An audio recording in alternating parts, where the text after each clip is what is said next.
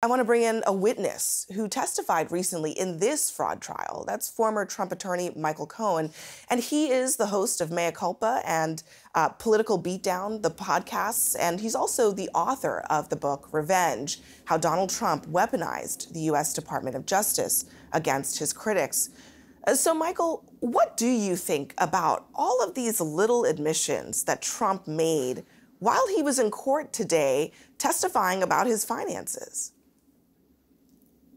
Yeah, it's really fantastic that Alina Habba came running down the stairs for her few minutes of news time to tell everybody that, of course, Donald was brilliant, that the best witness out there, and that they schooled me. Why they brought me back into the, conversation today, I'm not 100% sure. But they decided to say that she schooled me. What they should be doing is not schooling me. They should be schooling Donald in terms of how to respond and act appropriately in a court of law. That's what they really should be schooling him on. To that very point, I mean, you said just this morning that you expected this to turn into a circus, and you are right in a certain sense. But a source also says that Trump's legal team is actually happy about how today's testimony went. Do you think that they should be? First of all, that's a lie. Yes, well, let me start with the first part. Yes, I came on the show at 8 a.m. this morning, and I kind of refuted my friend Anthony Scaramucci, who thought that Donald would behave better.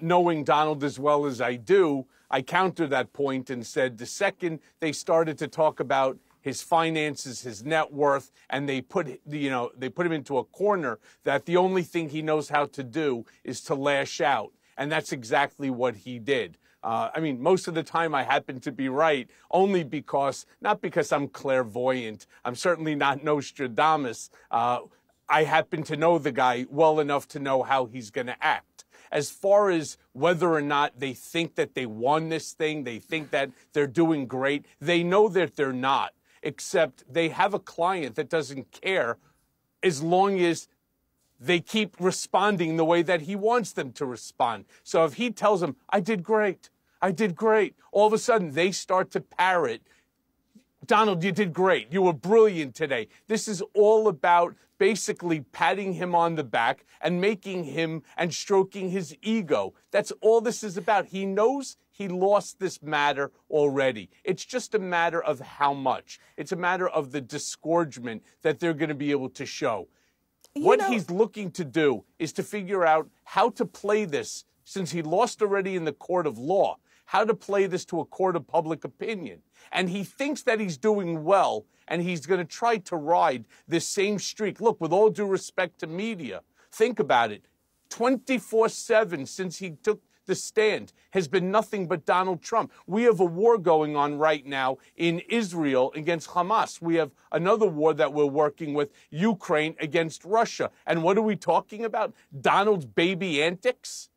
Well, Come look, on. I mean, I think that, as you know very well, sometimes people who work for Trump, they have to play the hand that they're dealt. And in this case, they have a client who is angry. So if their best bet is to try to push for an appeal based on the idea that the judge is biased, do you think that Judge Engoron maybe fell a bit into a trap today by actually responding to Trump's provocations on the witness stand? No, no way. Judge Engoron has been perfect as a judge in this matter. Again, I sat there for 2 days, not 4 hours like Donald, who lost his concentration and started acknowledging all the things that they probably sat with him for hours on, say, do not, whatever you do, do not acknowledge that you did this, or do not acknowledge that you did that. Instead, he came right and said, yeah, I was involved with it to some extent and so on, which, by the way, is a lie. He was involved in all aspects, something that, again, I testified to. I think Judge Engoron is absolutely setting the record perfect to avoid any appealable issues, because there are no appealable issues. This is really a case of documentary evidence coupled with corroborating testimony. And speaking of testimony, Ivanka Trump is set to testify on Wednesday. What do you make of the fact that prosecutors left her as their final witness this week? Well, remember that Ivanka is not part of the case. She was time barred based upon the statute of limitations. Why they put her last, I don't really know. She could have gone first. Don could have gone last. Eric could have gone last. Donald himself could have gone last. It makes no difference. They already lost early on the motion for the liability part. He has been found guilty of fraud. That's done. Now, again, it's all about the disgorgement. Ivanka will come in and she will testify honestly and truthfully. I believe that because she has a lot to lose. In fact, she has a lot more to lose than even her father in this case because, you know, as we've been saying, Donald overinflated his assets quite substantially.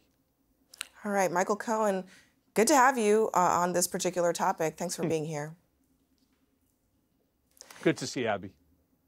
And few things animated the former president more than the discussion of Mar-a-Lago's worth. He complained on the stand about the judge's citation that put the resort's value at $18 million. That was based on a Florida tax appraisal record. Now, Trump insists that it's worth well over $1 billion. And joining me now to help us just sort through this argument is someone who knows quite a lot about Palm Beach real estate values, and that's Jeff Lichtenstein. He's the owner of Echo Fine Properties in Palm Beach Gardens, Florida. He's also the author of How Making a Sandwich Can Change Your World. So Jeff, Trump, when he was asked if he believed that Mar-a-Lago was worth $1 billion, he said, "I think between $1 billion and $1.5 billion." Now, a lot of people have said, okay, the $18 million figure, that is far too low. But that is a huge range to go from $18 million to $1.5 billion. What's the reality check on that? Well, as real estate agents, we can puff, so we can inflate the value. So I can say, hey, Abby, your house is the best ever, when maybe it is, maybe it isn't. But he has a point and he doesn't have a point. So Rush Limbaugh's place recently sold for $155 million, and that was 2.3 acres.